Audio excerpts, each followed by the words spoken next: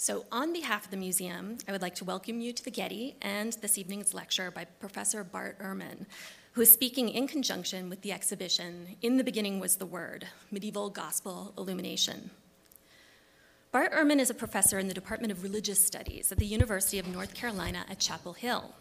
He began his education at the Moody Bible Institute in Chicago and went on to complete his undergraduate work at Wheaton College in Illinois. He received his master's in divinity and a PhD in New Testament studies from the Princeton Theological Seminary. His research is in the fields of New Testament and early Christianity. He has published widely on the historical Jesus, early Christian Apocrypha, and the manuscript tradition of the New Testament. Professor Ehrman's work is well known beyond the scholarly community. Of the 24 books that he has written or edited, 4 have been on the New York Times bestseller list. Many of you are no doubt familiar with the books Jesus Interrupted, God's Problem, Misquoting Jesus, and Forged. He has also published on the recently discovered Gospel of Judas. His current book projects include Forgery and Counterforgery in the Early Christian Tradition and How Jesus Became God, From Jewish Preacher to the Lord of All. Professor Ehrman has received numerous awards and grants, including the 2009 J.W. Pope Spirit of Inquiry Teaching Award, the 1993 UNC Undergraduate Student Teaching Award, and the 1994 Philip and Ruth Hedelman Prize for Artistic and Scholarly Achievement. Professor Ehrman's work on the contradictions presented by the Bible and the tendency of the reader to compress the 4 Gospels into a single cohesive narrative had particular resonance for the current exhibition on medieval gospel illumination. We are delighted that he has agreed to apply his knowledge of New Testament scholarship to the visual arts in his talk this evening.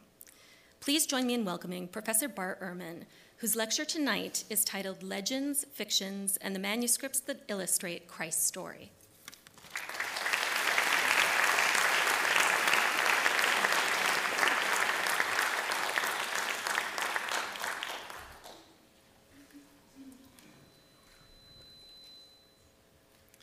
Well, thank you very much for that generous introduction. I'd like to stress before I start that even though I'll be talking about illuminated manuscripts, it's obvious from what Kristen said that I'm not an art historian. I'm a scholar of the New Testament and early Christianity. The other thing to say is that I teach in a different part of the universe from the one we are in now. My world is the heart of the Bible Belt.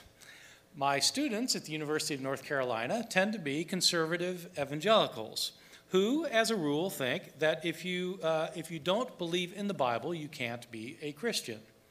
And if you're not a Christian, you will roast in hell, which means the Bible is very important for these people. The thing about my students is that most of them believe in the Bible more than they know about it. In fact, they know very little about the Bible, as it turns out. This comes as a constant surprise to me every year, but it is nonetheless true and becomes clear to me when I teach my introduction to the New Testament class every spring. This class is a large class. Sometimes it's 300 students, sometimes 360 students, and I begin the class by giving them, on the first day of class, before I've taught them a single thing, I give them a pop quiz. I give them this pop quiz because I'm interested in knowing what do they know about the New Testament, and I'm interested in them knowing what do they know about the New Testament. It's not a hard quiz. There are 11 questions on it, and I tell my students that if anyone in the class gets 8 of these right, I'll buy you dinner at the Armadillo Grill. Last year I bought one dinner. They're not hard questions. So I start off. The first question is, how many books are in the New Testament? Well, now you would think kids who had grown up in church their entire life, been Sunday school, they would know how many books there are, but they don't. It's actually an easy answer, by the way. The answer is 27. The reason that's an easy answer is because when you think of the New Testament, you think of God, and you think of the Christian God, which means you think of the Trinity. And what is 27?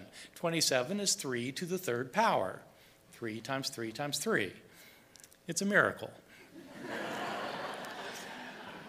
I then asked them, in what language were these books written? And this is an interesting question to ask because, as it turns out, a lot of my students think that the answer is Hebrew.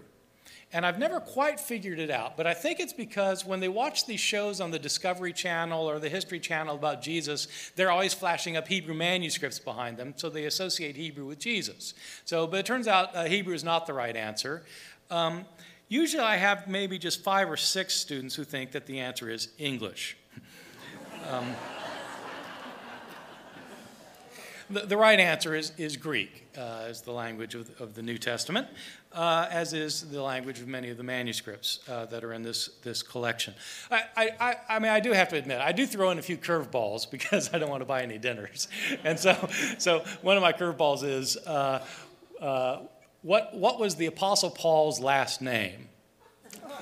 And invariably, I'll have some students say, of Tarsus, which is true enough. But the reason I have, part of what I do with this quiz is I try to teach them something in the midst of giving them this quiz. And one of the things I want them to know is that in the ancient world, most people did not have last names. And so unless you were one of the upper crust aristocrats in Rome, you just didn't have a last name. You just had one name. That's why in the New Testament, all these people have the same name, and you have to identify them some way. So you have all these Marys in the New Testament. So is it Mary of Bethany? Is it Mary, the mother of Jesus? Is it Mary Magdalene? Et cetera, et cetera. And the reason I have to teach this to my students is because they naturally assume that Jesus Christ Christ is his last name, and so I have to tell them that it's not Jesus Christ born to Joseph and Mary Christ. Well, one of the things that my students generally don't know is that the literal interpretation of the Bible, which they think is the only interpretation of the Bible, but in fact, the literal interpretation of the Bible has not always been a central part of the Christian religion. In many times and places over the centuries, it has not been the literal words of the Bible, but the stories behind them that mattered. Moreover, throughout history, many people have not insisted that historical reality matters for spiritual truth. This can be clearly seen in the history of Christian art, a very small snippet of which we'll be seeing tonight. Since I'm not an art historian, I will not be commenting on the details or the artistic features of the various pieces of art that I'll be showing.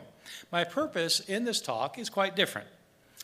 What is the relationship of the artwork found in medieval and early modern illuminated manuscripts and the legendary accounts of the life of Christ? What's the relationship between those two things? As we will see, the character of the stories that lie behind much of this art is not simply based on the legendary tendencies of later Christian times, although some of it is. Some of it goes all the way back to the legendary impulses of the earliest attested Christian tradition, from the New Testament itself. Artists throughout the Middle Ages, in any event, were not concerned with our modern interest in separating what we might call history from what we might call legend.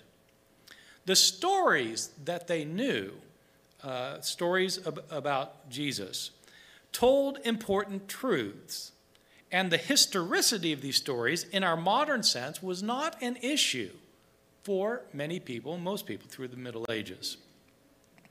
I'm going to start with some art that illustrates stories that everyone today thinks were legendary.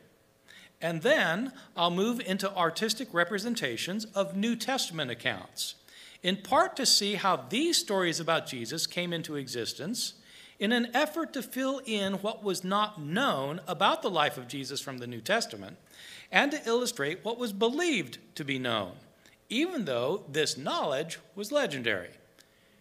That'll make sense by the time I'm done. So, I'm going to begin with an artistic representation of what is known as the harrowing of hell. The harrowing of hell. This is a portrayal of the harrowing of hell in a 12th century Life of Christ from England, which is in the holdings of the Getty Museum, but is the one piece that I'm showing that is not actually in the exhibit that we will be seeing tonight. Now, in the exhibit that's on display. So this is Jesus. As you can tell, Jesus has been crucified already. He's got the wounds. He is putting the devil under his feet. And this here is representing the mouth of Sheol, or the mouth of Hades, in which the dead had been residing. The dead had been residing in the bosom of Hades. And so these are the dead people who had died before Jesus, who are now being saved by Jesus after the death of Jesus.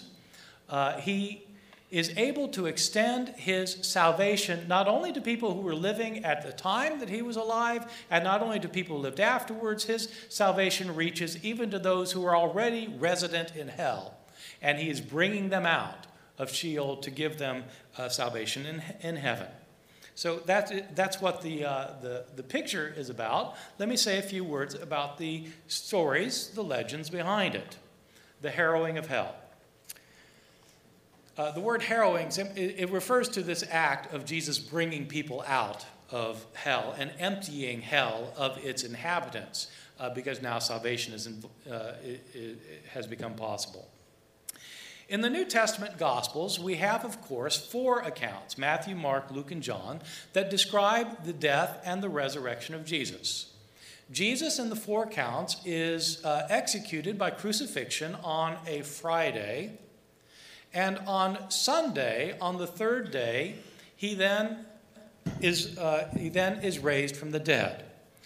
You find this in Matthew, Mark, Luke, and John. His death on Friday, resurrection on Sunday. What the Gospels give no indication of is what the Spirit of Christ was doing during those 3 days. Jesus' body was in the tomb, but where was his spirit and what was he doing? The other thing that the Gospels do not answer directly was a question that many people had through the ages, especially in the Middle Ages, which had to do with how far does Jesus' salvation reach? What about people who died before Jesus' crucifixion? If Jesus' death is what brings salvation, what about people who died before his death? Is salvation available only to people who believe in Jesus, which would be people who lived after him? What about the unfortunate souls who lived before him? Is the salvation that he brings not efficacious for those people? And so there are 2 issues that were in people's minds. Where was he during this time? And what about the people who died before? The resulting legends had to do with what Christ did in the interim period between his death and his resurrection. And it came to be thought that what happened was that Jesus, in fact, descended to hell in order to preach the good news of his salvation there, so that his salvation was efficacious not only for those who would live afterwards, but also for those who lived before. Jesus would bring out the saints from the realm of the dead and take them to heaven. Or in some traditions, he brought everybody out from the realms of Sheol into a heavenly existence. The first time that we have an account of this is in a gospel that was very popular through the Middle Ages, even though it was not in the New Testament. It's a gospel called the Gospel of Nicodemus, because it was allegedly written by this rabbi who is named in the Gospel of John, Nicodemus. It wasn't really written by Nicodemus. It was written hundreds of years after Nicodemus had been dead, but it was a book that was forged in the name of Nicodemus. In the Gospel of Nicodemus, we have our first account of Jesus descending to Hades to save the people who were there. It's a very interesting account. What happens is Jesus dies. He's raised from the dead. The leaders in Jerusalem don't believe he's been raised from the dead. even though people are saying that Jesus was raised from the dead. Well, they bring in some people who tell them, yes, Jesus has been raised. They still don't believe them. And these people tell them, look, you remember Simeon, the person who recognized Jesus when he was a baby boy? Simeon had 2 sons who died. And when Jesus was raised from the dead, other people were raised with him, including Simeon's 2 sons, and they're living up north. Go get them, and they'll tell you all about it. And so they go and get Simeon's 2 sons. They bring him to Jerusalem, bring him in front of the Jewish council, and they ask him, is it true you were dead? Yes, we were dead. Well, what are you doing here? Well, we were raised from the dead. Well, tell us about it. And so they tell the story.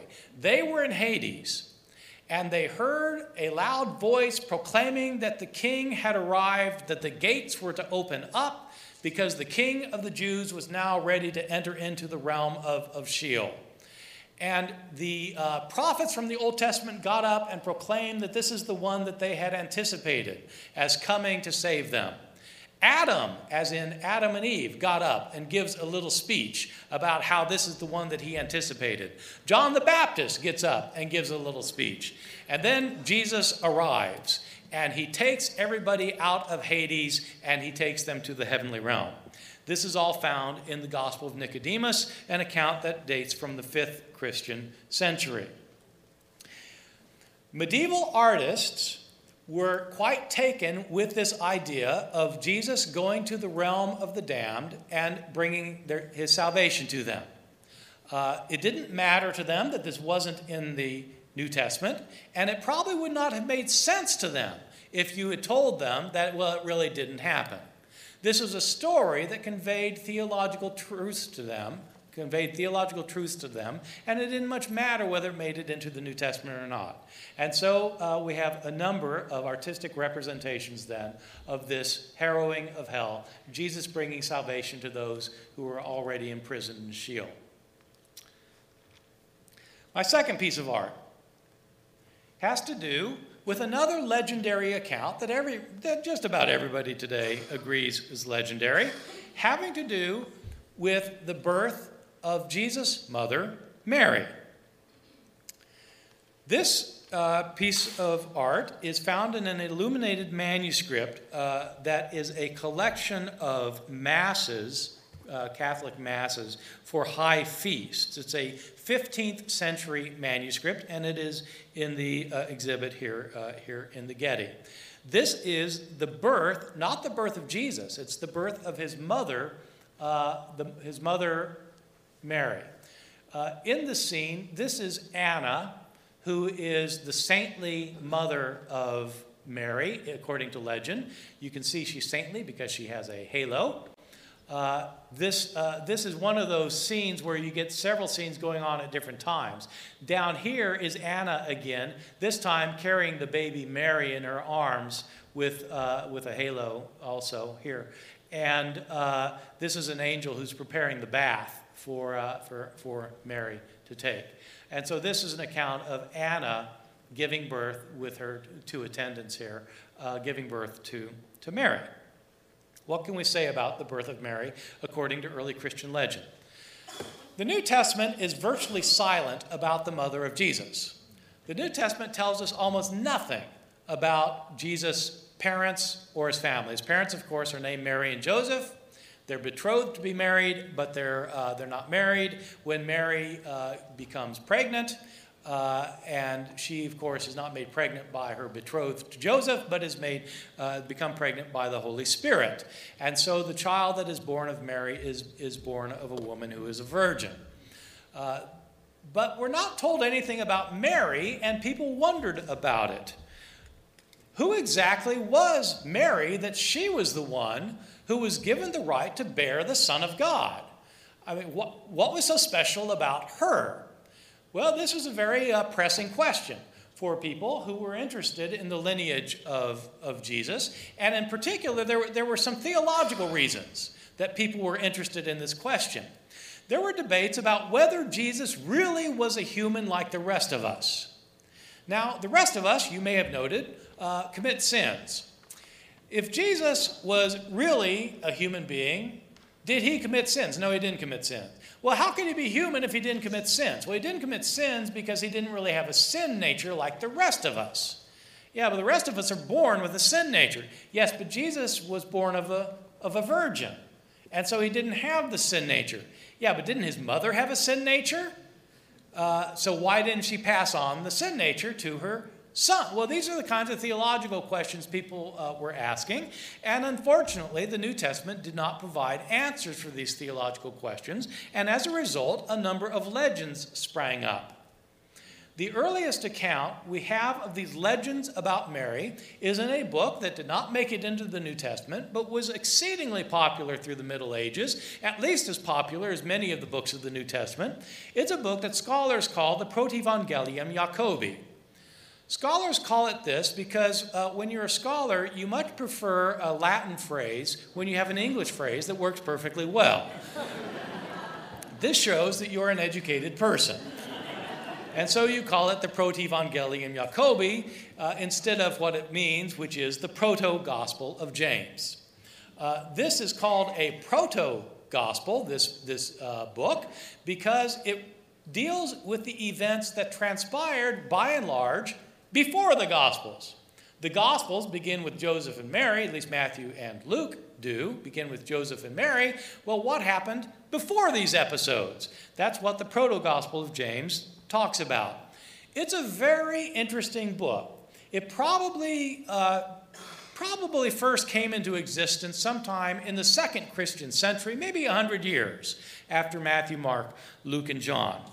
It is an account of what happened when Mary was born and subsequent events up through the birth of Jesus and a few episodes when he was a young boy. So what happened with Mary was this. There was a very wealthy Jewish man named Joachim who was married to a woman named Anna. They were very righteous, very pious before God. They were also extremely wealthy and well-connected and a high social class. But unfortunately, they were not able to have children. And they were quite upset about this. And so Joachim decided that he was going to rebel a bit. He left home, went off into the mountains by himself, and for 40 days and 40 nights he fasted, saying he would not eat or drink anything until God appeared to him to answer his prayer. Meanwhile, Anna, back home, is very upset that she cannot conceive a child, and she prays a bitter prayer of lament to God. Why can't she bear a child? God hears her prayer and sends an angelic messenger to let her know that she has, in fact, conceived a child, and this child is miraculously born. Now, it's not that the child is born of a virgin. Anna was not a virgin. She and her husband had been trying to have babies for a very long time. But it was a miracle like other miracles in the Hebrew Bible, the Old Testament, where a barren woman is allowed to conceive by an act of God. Anna vows that when this child is born, she will dedicate this child to God. And so it happens. The child is born, and it's a girl. They name her Mary. Mary is not allowed to play with the other children. Mary is kept in a sanctuary built in her bedroom so that she has no evil influences upon her. When she's 3 years old, she is taken to the temple of God in Jerusalem. And she grows up in the temple of God in Jerusalem, fed every night by an angel who comes down and gives her her food. Mary is a very special person who's had no outside influences upon her. When she turns 12 years old, the priests in the temple are nervous because she's about ready to start having her period, and that would pollute the temple, and so they have to figure out some way to take care of her without allowing her to stay in the temple, and they end up deciding that she's going to marry this elderly man, Joseph. And so that is how Joseph and Mary come together. Joseph, it's not quite clear why he's an elderly man in this story, except for probably because since she's holy, she's never going to have sex. And since he's an old man, he won't want to. So So anyway, but he's an elderly man. That's why in all the artistic representations in the Middle Ages, when you see the birth of Jesus, Joseph is always an old man. That's based on this story that he was an old man. One of the results of him being an old man is that he had sons from a previous marriage. And so in the New Testament, Jesus is said to have brothers. Well, for the Proto-Gospel of James, these brothers of Jesus are not children of Joseph and Mary, since they never had sex. No, these are the sons of Joseph from a previous marriage, and so they're Jesus' sort of adopted stepbrothers. In any event, Joseph and Mary then come together, and Joseph protects her, and she gives birth. It's a terrific story, and actually one of the most terrific scenes in the Proto-Gospel of James is one that's not found in this particular piece of art I'm showing you. It's what happens is Mary gives birth, and Joseph has gone off to try and find a midwife to help out during the birth process, but he gets there too late. He and the midwife arrive to the cave where Mary is. There's a bright light there, and there's a child who's actually walking around, and it's Jesus who's just been born. And Joseph tells the midwife, it's not my child.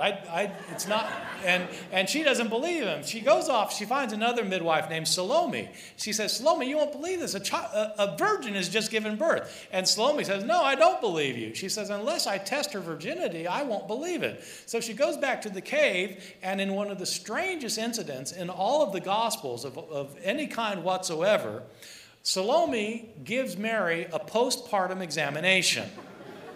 And she finds that her hymen is still intact. And so she realizes she really is a virgin. And for her troubles, her hand starts burning off because God's upset with her putting him to the test. And she has to go to the baby child Jesus, lifts him up, and her hand is healed. And that's the end of that story. Well, very strange indeed. We don't seem to have an artistic representation of that particular incident. This then is the birth of Mary to Anna, featured in this 15th century manuscript that you can see in the collection. I'm going to move on now to artistic representations of things that are in the New Testament, and my thesis is that these too involve legendary accounts. I'm going to begin by looking at an artistic representation of the 7 last words of the dying Jesus. This is a portrayal, obviously, of the crucifixion, in which you've got Jesus on the cross. He has been crucified. He is bleeding from all of the wounds, with saints and later folk at the foot of the cross. And in kind of like cartoons where you get balloons with people saying things, that's what you've got here. You've got 7 balloons in which Jesus is saying things. These are the so-called 7 last words of the dying Jesus. And so let me talk about what that means. The 7 last words. The historical reality is that we don't know what Jesus said when he was being crucified. There was nobody there taking notes. The disciples had almost certainly fled the scene. We have no idea what the historical Jesus said. But people were obviously interested in knowing what Jesus said in his last hours and minutes. And so in the Gospels, we have words put on Jesus' lips by later storytellers who are telling the stories about what Jesus said on the cross. The individual Gospels, Matthew, Mark, Luke, and John, these 7 words come from Matthew, Mark, Luke, and John. These individual Gospels record different sayings of Jesus on the cross. So you don't get the 7 last words in any one Gospel. You get him saying different things in different Gospels, and in none of them does he say 7 things. The 7 sayings are a combination of everything that he says in all 4 of the Gospels. It just happens to be 7, which of course in the Bible is the perfect number. And so people latched on to the idea that there happened to be 7 things that Jesus says on the cross, and these are the 7 things. This is in the sequence that is commonly thought that he would have said them. When he's being nailed to the cross, in the Gospel of Luke, he says, "Father, forgive them, for they don't know what they're doing." In Luke's Gospel, he tells the robber being crucified next to him, "Today you will be with me in paradise." In the Gospel of John, at the foot of the cross is the beloved disciple John and Jesus' mother Mary. And Jesus from the cross says to John, "Behold," to his mother, "Behold your son."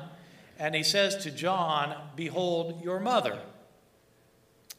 In the Gospels of Mark and Matthew, Jesus cries out on the cross, my God, why have you forsaken me?"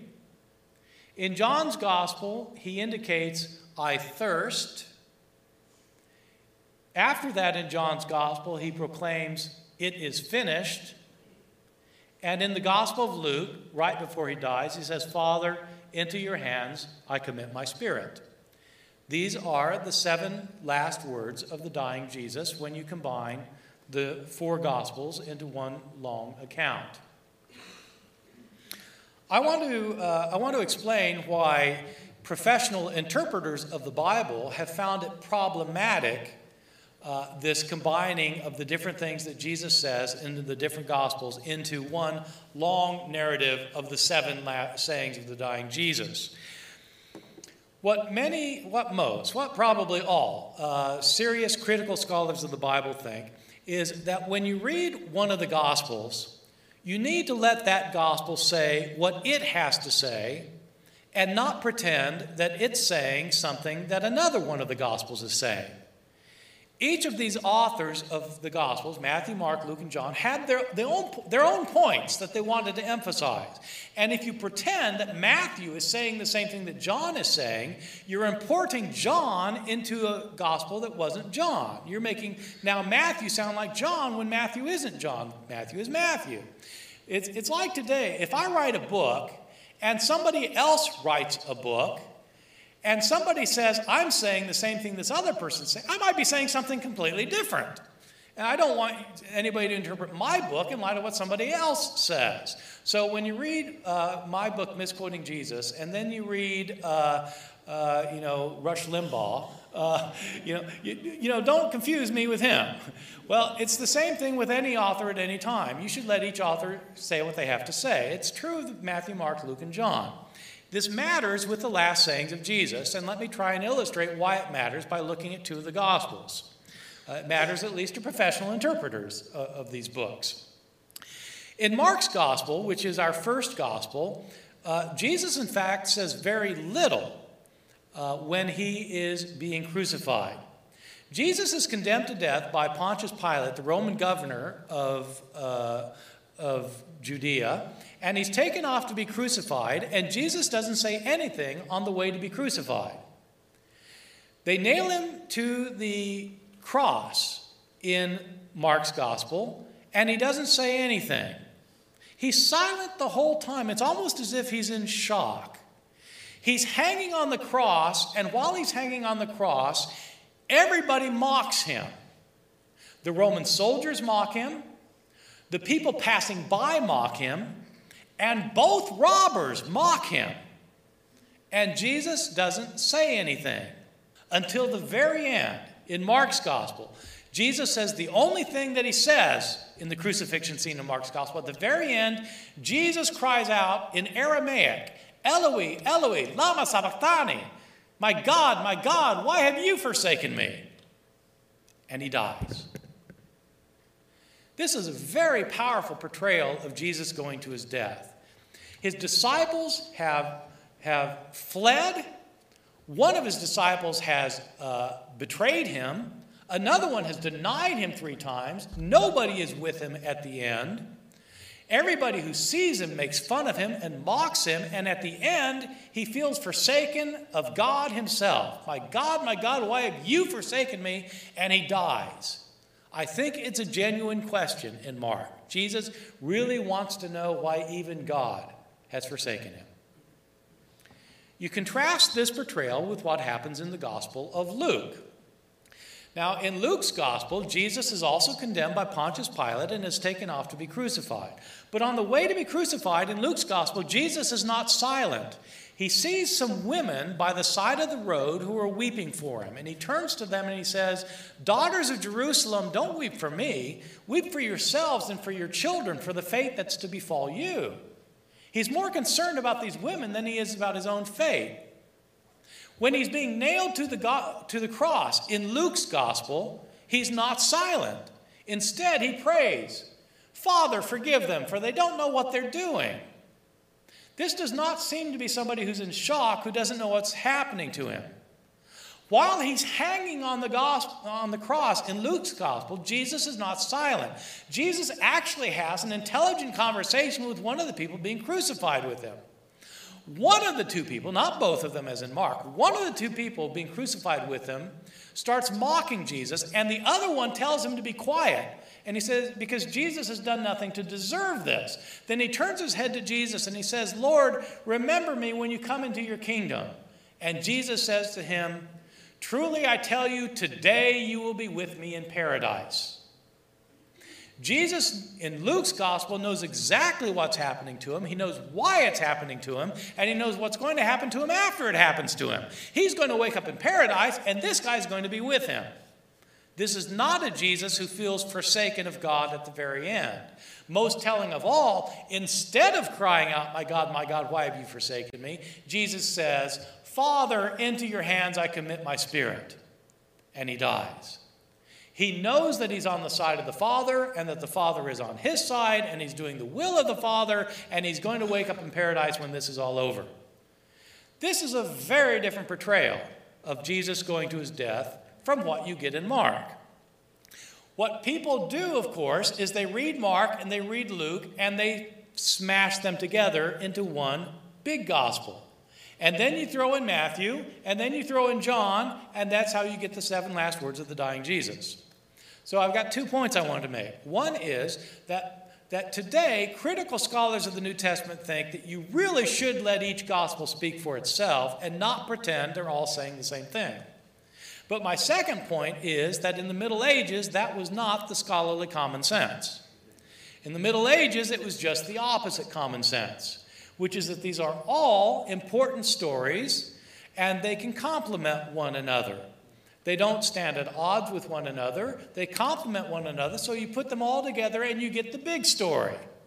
That's the common sense in the Middle Ages, and it's often the common sense that people have today, of course, when they read all the Gospels as if they're all saying the same thing. And so that is what I would call the medieval and the modern legendary perspective on the 7 last words of the dying Jesus. And so there we are again with it.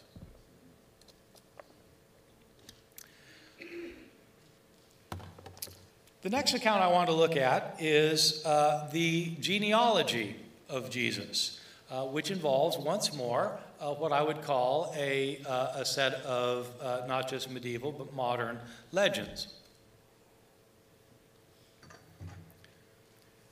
This is a very interesting piece from the exhibit.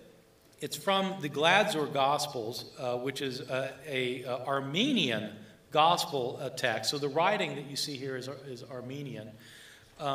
It's from the 14th century. This is an account of Jesus, of the genealogy of Jesus. So who begat whom, begat whom, begat whom. My students think the genealogies are the most boring part of the Bible. But you know, when they're taking the New Testament class, I have no sympathy for them at all. You know, I tell them, look, Matthew's genealogy is 16 verses long. It's just 16 verses long. If you want a genealogy, go to 1 Chronicles. 9 chapters of who begat whom. So and the genealogies in the New Testament, Matthew and Luke. Matthew and Luke are the 2 Gospels in the New Testament that give genealogies. And they're very interesting genealogies because they actually say you actually can get a lot of very interesting information. Well, this is a genealogy where you have not just who the ancestors of Jesus were, but also you have artistic representations of these people. And in another page of the same manuscript that's on the exhibit. It goes down, they're showing the page that goes down to Mary. And so there's a presentation of Jesus' immediate lineage on one of the other pages. Let me say a few things about the genealogy of Jesus as another kind of legend, this time a legend that is in the New Testament. The gospel accounts. The Gospel of Mark does not have a genealogy, probably because it does not have an account of Jesus' birth. Mark's gospel begins with Jesus as an adult. The same is true with the Gospel of John. It begins with Jesus as an adult. Matthew and Luke, however, are the two Gospels in the New Testament that tell stories about Jesus being born. And so, in both Matthew and Luke, in addition to birth narratives, you also are given genealogies in which you have the family line of Jesus traced back to his remote ancestors. Just a second, I don't want to get the historical reality yet. The interesting thing about the genealogies of Matthew and Luke, there are several interesting things. The most interesting thing to many modern readers is that the two genealogies of Jesus in Matthew and Luke are different genealogies. They're different. They're different in a lot of ways. Some of the ways don't matter and some do matter. One way that may not matter is that Matthew's genealogy is set up to show that Jesus descended from King David and he descended from Abraham. And so the genealogy begins, this is the genealogy of Jesus, the Messiah, the son of David, the son of Abraham. Well, who's that? Okay, so David is the greatest king in Jewish history, and it was understood that his descendant would be the future Messiah. And so by saying that Jesus is the son of David, Matthew is indicating that he's the Messiah.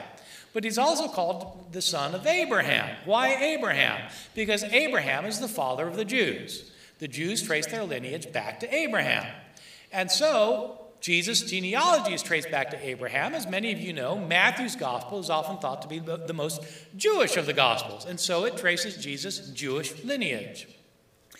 Luke's genealogy, in some ways, is even more interesting because it does trace Jesus back to David and back to Abraham, but that's not the emphasis. Jesus' genealogy in Luke's gospel is traced back to Adam, as in Adam and Eve. That's a great genealogy. I have an aunt who's a genealogist who is very proud about the fact that she's traced my family line back to the Mayflower. The Mayflower? Adam and Eve. Serious genealogy. The logic of Adam's genealogy, of Luke's genealogy, is that unlike Matthew wants to show that Jesus is the Savior to the Jews, the Jewish Messiah, Luke wants to emphasize that Jesus is the Savior of all people, Jews and Gentiles. And so his line is traced back to the first human, to Adam himself. So that's a difference, but it's not a discrepancy or a contradiction. It's just a difference. The discrepancy is that the family line of Jesus is traced back through Joseph to David in different lines.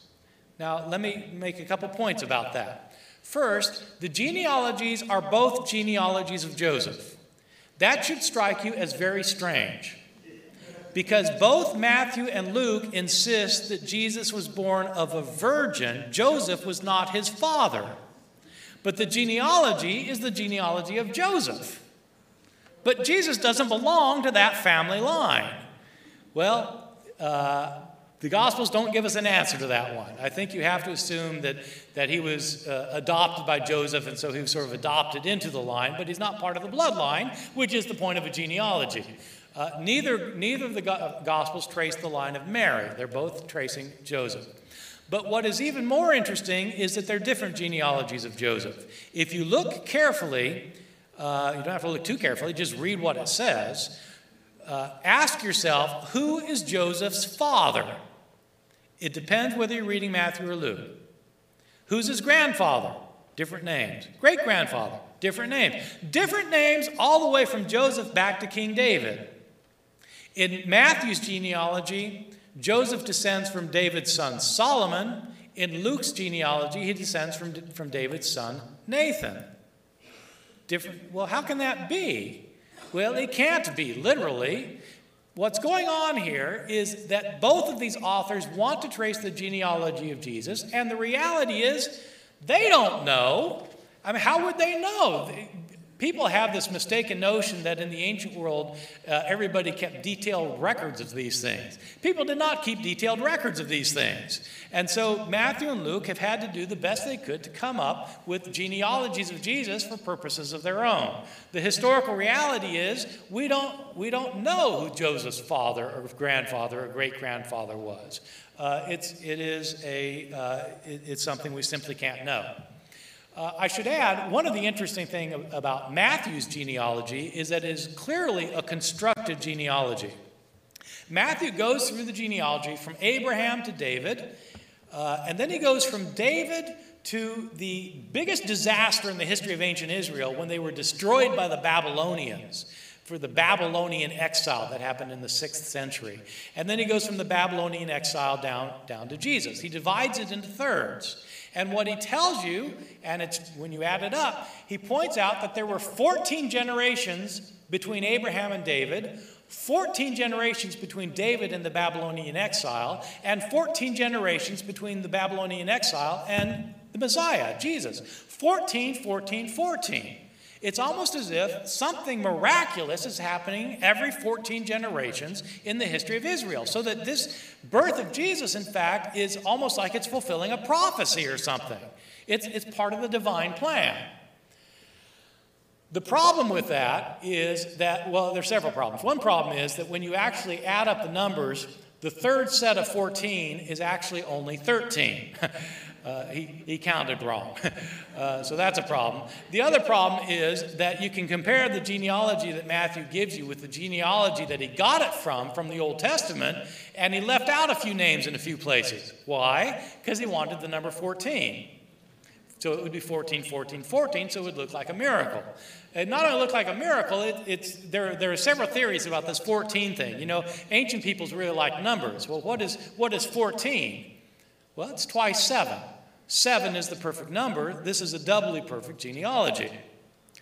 The other interesting thing is that when you spell, okay, this is a little complicated. So, in ancient languages, they didn't use a different alphabetic system from their numerical system the way we do, right? We use Roman letters, but we use Arabic numerals.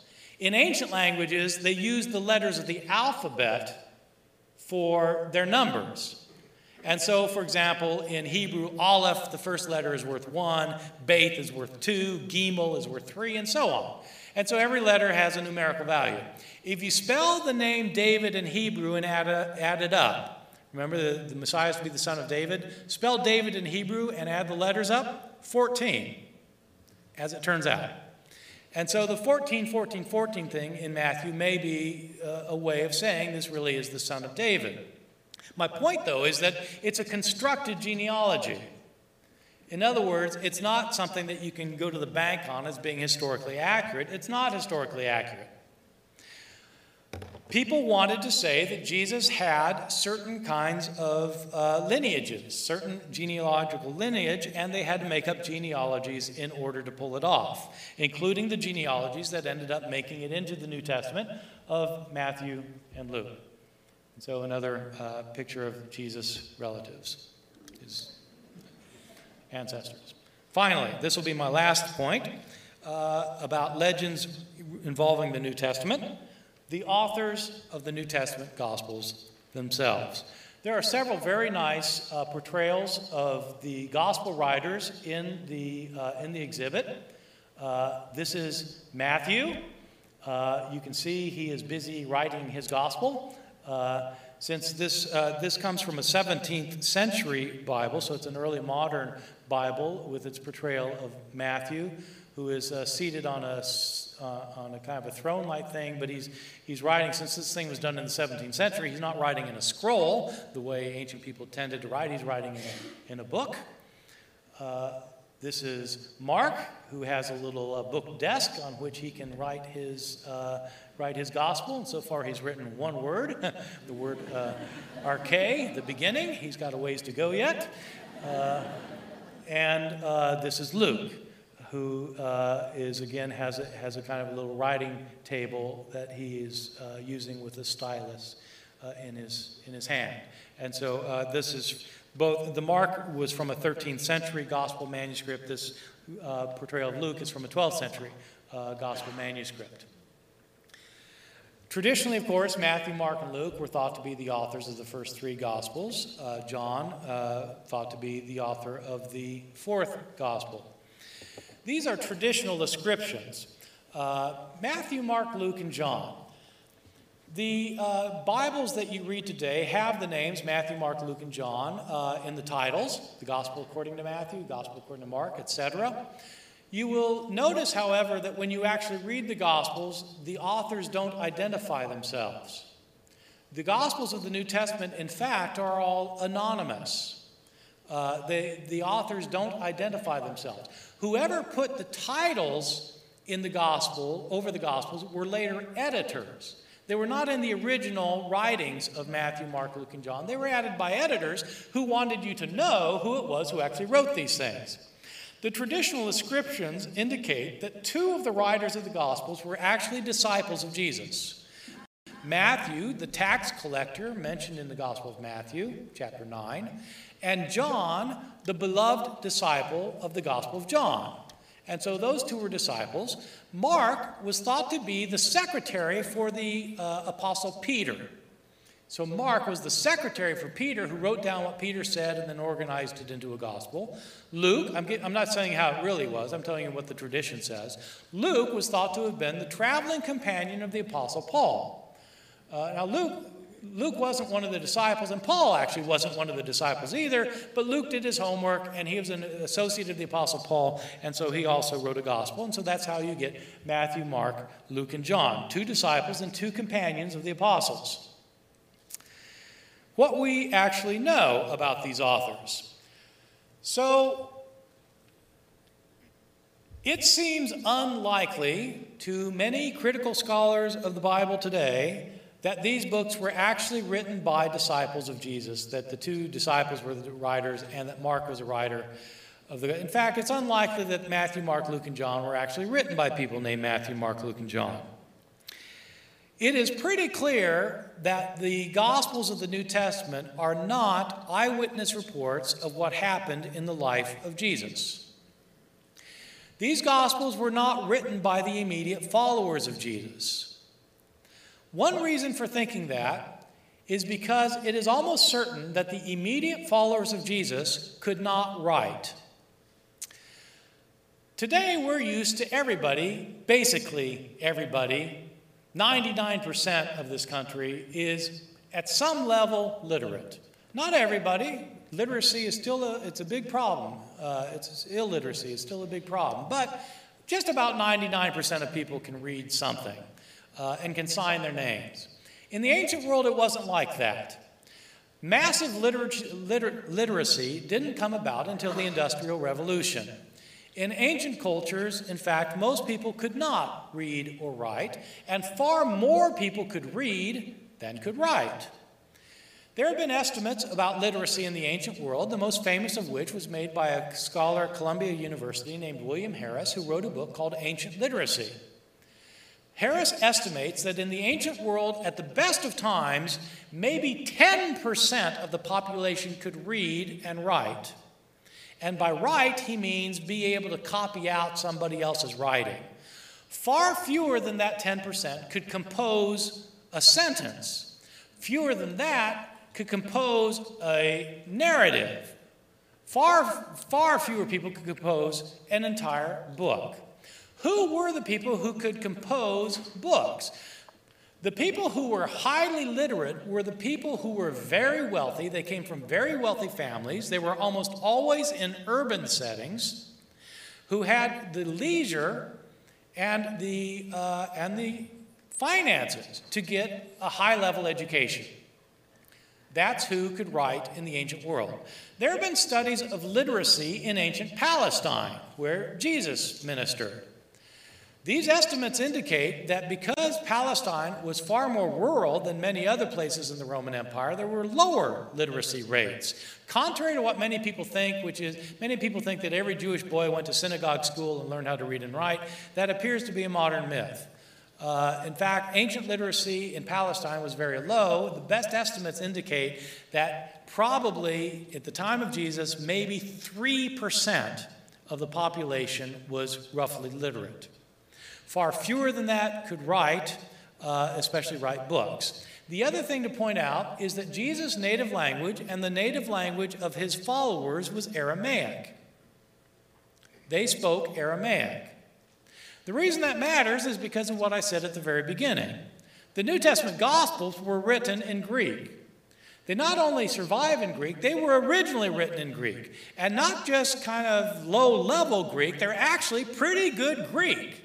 Whoever wrote Matthew, Mark, Luke, and John were highly educated, Greek-speaking Christians. These books are normally dated 30, 40, or 50 years after Jesus' death, probably some years after the death of his apostles. I think that Matthew, Mark, Luke, and John were not written by followers of Jesus or companions of his apostles. They were probably written by unknown persons who decided to write anonymously, and since they wrote anonymously, we don't know their names. But the traditional ascriptions are probably not right. Probably they were not written by Matthew, Mark, Luke, and John. That's a legend. It's a legend that in some sense is rooted in the Bible itself because, of course, in our Bibles today we read the Gospel according to Matthew, but we don't know actually who the author was, other than he was a later Christian who was highly educated and was not an Aramaic speaker, but a Greek speaker. Still, the tradition goes back to the 2nd century. Within 100 years of the production of these books, after they had been circulating anonymously for about 100 years, there are church fathers who say that their names were Matthew, Mark, Luke, and John, and they give some of the indications, some of the traditional legends about them already in the 2nd Christian century. By the way, one other piece of evidence that, for example, that Matthew did not write Matthew, apart from the fact that Matthew was an Aramaic-speaking lower-class person from Palestine who probably was illiterate, when you read the Gospel of Matthew, there's the calling of Matthew in Matthew chapter 9, where Matthew is called to be a disciple. And it's not narrated in the first person. In other words, the author doesn't say, one day Jesus came up to my tax collecting booth and he said to me, he doesn't narrate it, he narrates it in the third person. Why is it narrated in the third person? Because he's talking about somebody else. It's only later people who said, oh yeah, the person who wrote this thing is Matthew. Let me wrap this up with just a few conclusions, and then I will be happy to entertain any questions. This artwork is compelling on its own terms. This exhibit here in the Getty provides superb examples of medieval illuminated manuscripts that is interesting in artistic terms. It is also interesting because of what it tells us about what people were thinking through the Middle Ages, at least the artists who were producing this work, who I think in many ways were thinking about the stories of Jesus the way other medieval people were thinking who were not artistically gifted. The stories of Jesus were important because they told spiritual truths. It did not matter to these people that this actually happened or this actually didn't happen. They didn't think in those historiographic terms. There were stories being told about Jesus that were valuable as stories because the stories themselves conveyed spiritual truths.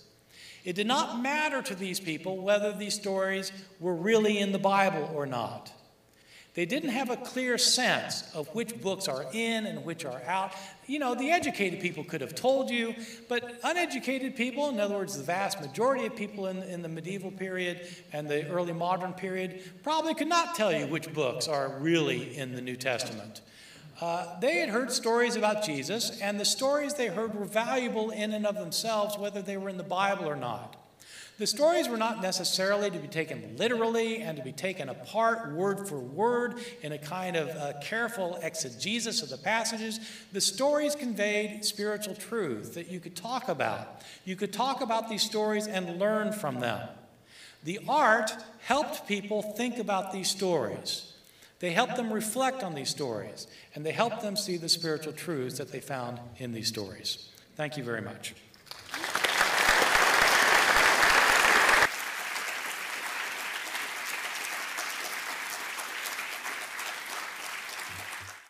I think there are 2 microphones that are available, so if you have a question, raise your hand, and we will try to get a microphone to you.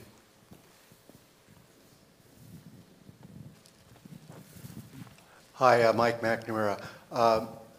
Is the New Testament clear on whether or not God and Mary were the parents of Jesus, or is sometimes Jesus thought of as the new Adam, and he's placed, I guess, in Mary's womb, and then Adam comes out, but Mary didn't really have anything to do with it other than carrying the child?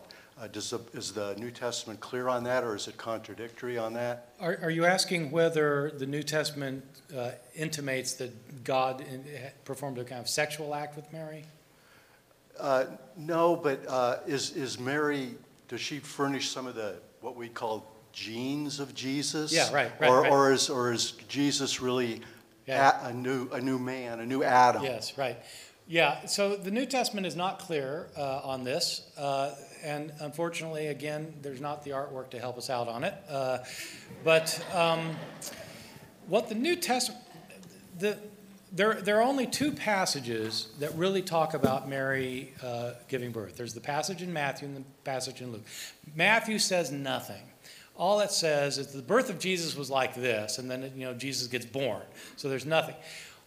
In Luke, however, there's the account of the Annunciation. And there's a very nice picture, a nice artistic representation of the Annunciation in the exhibit here, where the angel Gabriel comes to Mary and tells her that she's going to conceive, and she becomes a little bit confused because she's never had sex, and so how is she going to conceive? And Gabriel tells her how. And this is Luke chapter 1, verse 35. The angel Gabriel tells her, the Holy Spirit shall come upon you, the power of the Most High shall overshadow you, so that the one born of you shall be called Holy, the Son of God.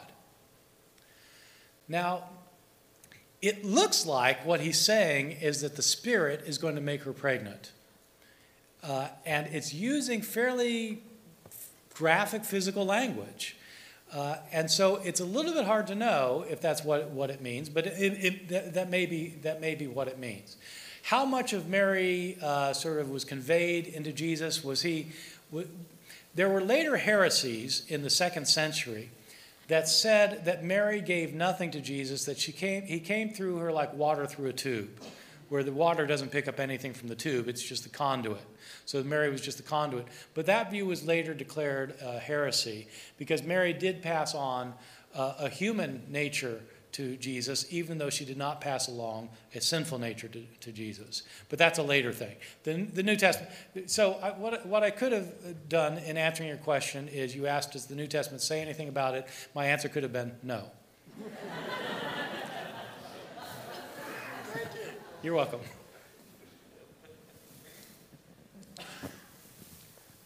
Hi, this is maybe a little bit off topic, but I've seen portrayals of Jesus as Sol Invictus in Roman mosaics. Are you aware of any portrayal of Jesus in the Docetic tradition? Any portrayals of Jesus? So you're not asking about Sol Invictus, you're asking about the Docetic tradition? Just how some of the heretical views survived in art. Yeah, no, I don't know anything about that. Right, how would you portray a Docetic Jesus? I guess maybe a blank page, right? He wouldn't be there. So I don't know. What does that word mean? Yeah, Salvador Dali's Last Supper. Okay, yeah, sorry, we're doing inside talk. Right, so, right. When he's referring to a Docetic view of Jesus, in the early church, there were debates about there were debates. Who is Jesus? I mean, is he a human? If he's human, is he also God? If he's God, how can he be human? And there were all sorts of variations about different people had different opinions. There were some people who said Jesus is a full flesh and blood human being. His parents were Mary and Joseph. They had sex. They had a baby. His name was Jesus. He was more righteous than anyone else, and he was chosen by God to be the Savior of the world. So he was a human. But if he's a human, he's not God because there's only one God. And if Jesus is God and God is God, you've got two gods. So that you don't have two gods, you got one God. And so there were people who said Jesus is human, but he's not God. There were other people who said Jesus is God, but he's not human. If he's God, he can't be human. I mean, a human can't be God any more than a human can be a grape. I mean, they're different things. And so if you're God, you're not human. If you're human, you're not God. Well, then, if Jesus is God, why did he seem to be human? This is where the word docetic comes in. Docetic comes from a Greek word, dokeo, which means to seem or to appear. There were early Christians who said that Jesus was God who only seemed to be human. He appeared to have flesh and blood, but he didn't really. It was a phantasm. And so he only seemed to be human. So that's a docetic Christology. So both the view that he's completely human but not God, and the view that he's completely God but not human, both of those lost out in the fights about what to believe.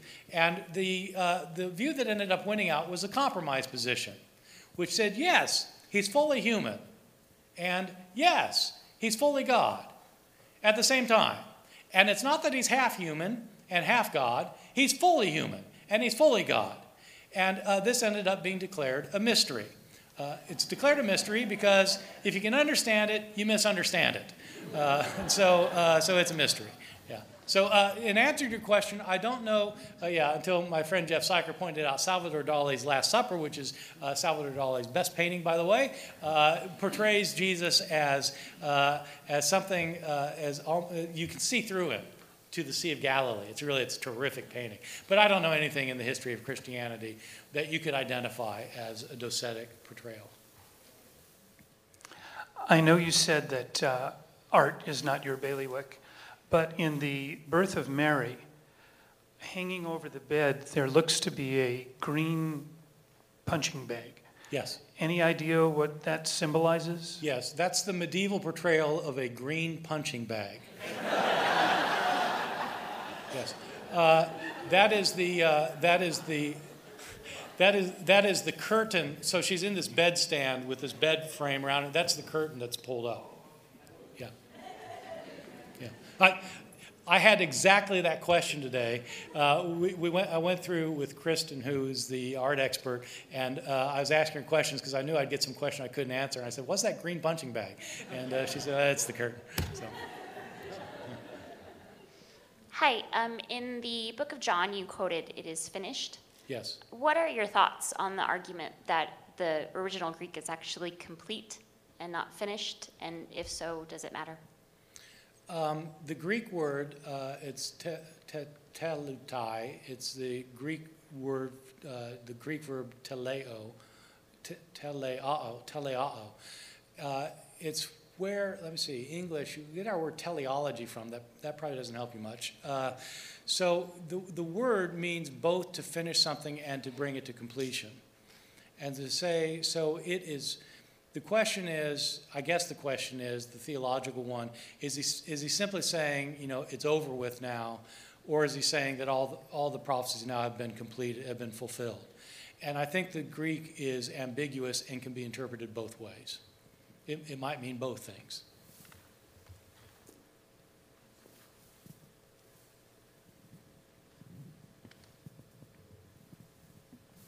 I understood that Roman law prescribed crucifixion only for treason. How did the two crucified thieves end up attached to Jesus when Roman law presumably didn't permit that? In Roman law, for one thing, there was not any kind of, it's a very good question. There was not any kind of national Roman law about crucifixion or about most things. Roman law was very good when it came to civil affairs. So there were laws about divorce and about inheritance and about selling your land and about civil affairs. There were very few laws about criminal affairs. Criminal affairs were basically given over to whoever was ruling the province, outside of Rome itself, whoever was ruling the province. So the governor of a province was given pretty much free rein. The logic was that the Romans wanted the provinces, they wanted two things from the governors in the provinces. They wanted the governor to keep the peace, and they wanted the governor to raise taxes for Rome. And whatever it took to bring about those two things, pretty much they had free rein. And so provincial governors could have anybody crucified they wanted to. Usually, you weren't supposed to crucify a Roman citizen, so that was out. But if you wanted to make a display of somebody, you wanted to shame them publicly and you wanted to set an example, you could have them crucified. Normally, you're right, normally it was reserved for issues of treason, but also it was reserved for the real lowlifes. And so it was not uncommon, for example, for slaves to be crucified. We have numerous accounts of slaves being crucified because they were slaves, and so you crucify them. So these two people being crucified with Jesus, we don't know what the charges were in their case. The charge for Jesus was that he was called the King of the Jews. That's a political charge of sedition against the state. You're claiming to be a king when only the Romans can appoint the king, so it's a political charge. We don't know if the robbers, as they're called, were actually just low-life robbers that they decided to string up, or the word robber that is used in the Gospel of John is a word that is used by the Jewish historian Josephus. The word leistes is used by the Jewish historian Josephus to refer to Jewish guerrilla fighters, so people who are engaged in guerrilla warfare. And so John is suggesting at least that possibly that these might be people who were opposed to the government in some way.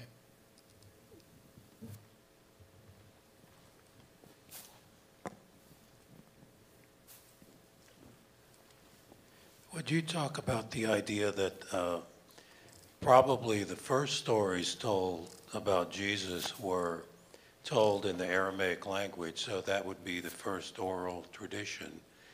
And then perhaps the idea that somewhere along the line, somebody who spoke Aramaic and who could write might have initiated manuscripts or scrolls that later somebody came along and translated into Greek. Yes. Yeah, I think that's absolutely right. The earliest stories about Jesus would have been told by his closest followers who spoke Aramaic, and eventually they got translated into Greek. It creates some interesting situations in the Greek New Testament. For one thing, I quoted this passage from Mark's Gospel, Eloi, Eloi, lama sabachthani, and then Mark says, which translated means, my God, why have you forsaken me? When the Gospel of Mark was translated into Aramaic later, based on the Greek, it's a little bit strange. It cries out, Eloi, Eloi, lama sabachthani, which translated means, Eloi, Eloi, lama sabachthani. See what I mean? Because it's put into Aramaic. The other interesting situation is that sometimes when the translation was made from Aramaic into Greek, something was lost in translation, and you can restore it by translating it back into Aramaic. So there are people who do this, on Saturday night when they've got nothing else to do.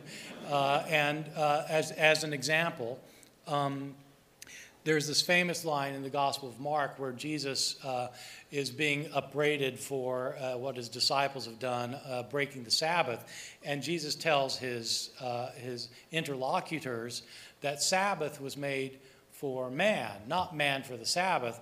Therefore, the Son of Man is the Lord of the Sabbath. Now, when you read that in Greek or English, it doesn't make any sense. Whereas I tell my students, when they run across a therefore, they should ask, what's the therefore? So, in this case, Sabbath was made for man, not man for the Sabbath. Therefore, the Son of Man is the Lord of the Sabbath. It doesn't make sense. Why would Jesus be the Lord of the Sabbath just because Sabbath was made for humans and not the other way around? But if you translate it back into Aramaic, the Greek word Son of Man in Aramaic is Barnashah. And so the word for Son of Man is Barnashah. And so the original saying was, Sabbath was made for Bar Nashah, not Bar Nashah for the Sabbath. Therefore, Bar Nashah is the Lord of the Sabbath. Now it makes sense. You see, humans have priority over the Sabbath because the Sabbath was made for them, not the other way around. So, but you're absolutely right. It's one of the problems. You know, when you're reading something in the English words of Jesus, you're reading translations of the Greek, which are translations of the Aramaic, and something always is getting lost. Good evening. Thank you very much for your presentation. I'm sorry, where are you? I'm right up here. Yes. What about in either the letter of 1st or 2nd Peter, it talks about Jesus preaching to those in prison, and how does that relate to your Gospel of Nicodemus and the legends of how do you deal with what happened between Friday and Sunday? Yes, thank you. I actually had my Bible here with me because I was going to quote that passage from 1 Peter, chapter 3, verse 19. Is this mic still working? Did the mic just go off? Is it working? Yeah, okay. Maybe I just went off. It's a very strange passage in 1 Peter that biblical interpreters throw up their hands trying to figure out what it means. But what it says is, Jesus was put to death in the flesh, but made alive in the spirit, in which also he went and made a proclamation to the spirits in prison, who in former times did not obey when God waited patiently in the days of Noah during the building of the ark. So it sounds like Jesus went in his spirit, but he went to preach to the people from the days of Noah, who were destroyed when the flood came. So biblical scholars, have a field day with this, because if you have no clue what it means, you can write a book about it. And that is, after all, how you get tenure. Right. But so nobody knows what. But this idea of. But you're absolutely right. This passage is the beginning of the idea. Maybe Jesus went somewhere during those 3 days, and so he went to the spirits in prison. So that started the thinking, at least. Yeah. I wanted to ask. Before the next question, from the back of the room, I'm just going to give you some bad news and some good news. The bad news is that the next question will be the last one. The good news is Professor Ehrman has agreed to take a few minutes to sign books that you bought out front afterwards. And we need your cooperation, which is to say, please, after he answers the next question and we thank him one more time, let him get out there. And then the other piece of information is that we did tell him he gets to eat dinner tonight. So we're going to have to let him leave eventually. So last question, please. Thank you. Actually, this is a good last question. Given that you are teaching in the Bible Belt, yes, and what you have just put on the screen in terms of legends and the historicity and all those problems, how does that go down with your students? Right. So, I'm still living, so that's good. All right. So I know he wants this to be the last thing and wants me to hurry up, but I mean, okay. I want to tell a story. So here's the deal. Some of my students get upset. Some get their eyes opened up. Some think that they are liberated. Now they become crazy, atheists or something. I don't know. I mean, some do that. But mainly most students actually just appreciate getting greater knowledge. For me, actually, the stranger thing is that in my 23 years at Chapel Hill, teaching 300, 500 students a year, I have never gotten a complaint from a parent. And in fact, in all my time in Chapel Hill, I've only received one phone call from a parent. I mean, if I teach I probably have taught 400 a year for 23 years. And so I've taught 10,000 students. I've only got one phone call. So this was about 10 years ago, 12 years ago. I'm sitting in my office. I've just posted my final grades. And I get a mother calls me. And I think, oh, here it goes. I'm going to get my first phone call complaining about a grade. Well, it was kind of that. She was complaining about a grade. Her daughter had taken my class and had gotten an F and had flunked out of school. Dr. Ehrman, I just wish that you could change my daughter's grade. I said, well, I can't just change your daughter's grade because you'd like me to. Doctor, I'm just praying to Jesus that you will change that grade.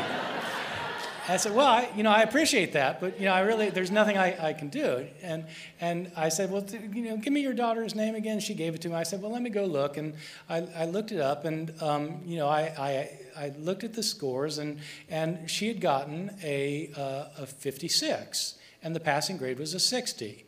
And so I said, I'm really sorry, but I just can't add points because, you would like me to. Well, Dr. Ehrman, I'm just praying that Jesus will change your mind about that. So, well, okay, I appreciate that, but I just can't hang up.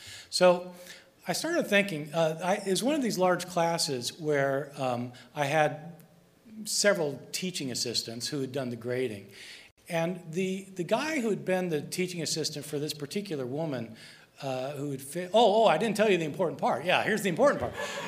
Yeah. So the important part, this woman tells me in the midst of this conversation that she works at a vegetable stand in western North Carolina on the side of a road, and she's been saving her money her entire life so her daughter could go to college. And since she's flunked my class, she's been flunked out of college.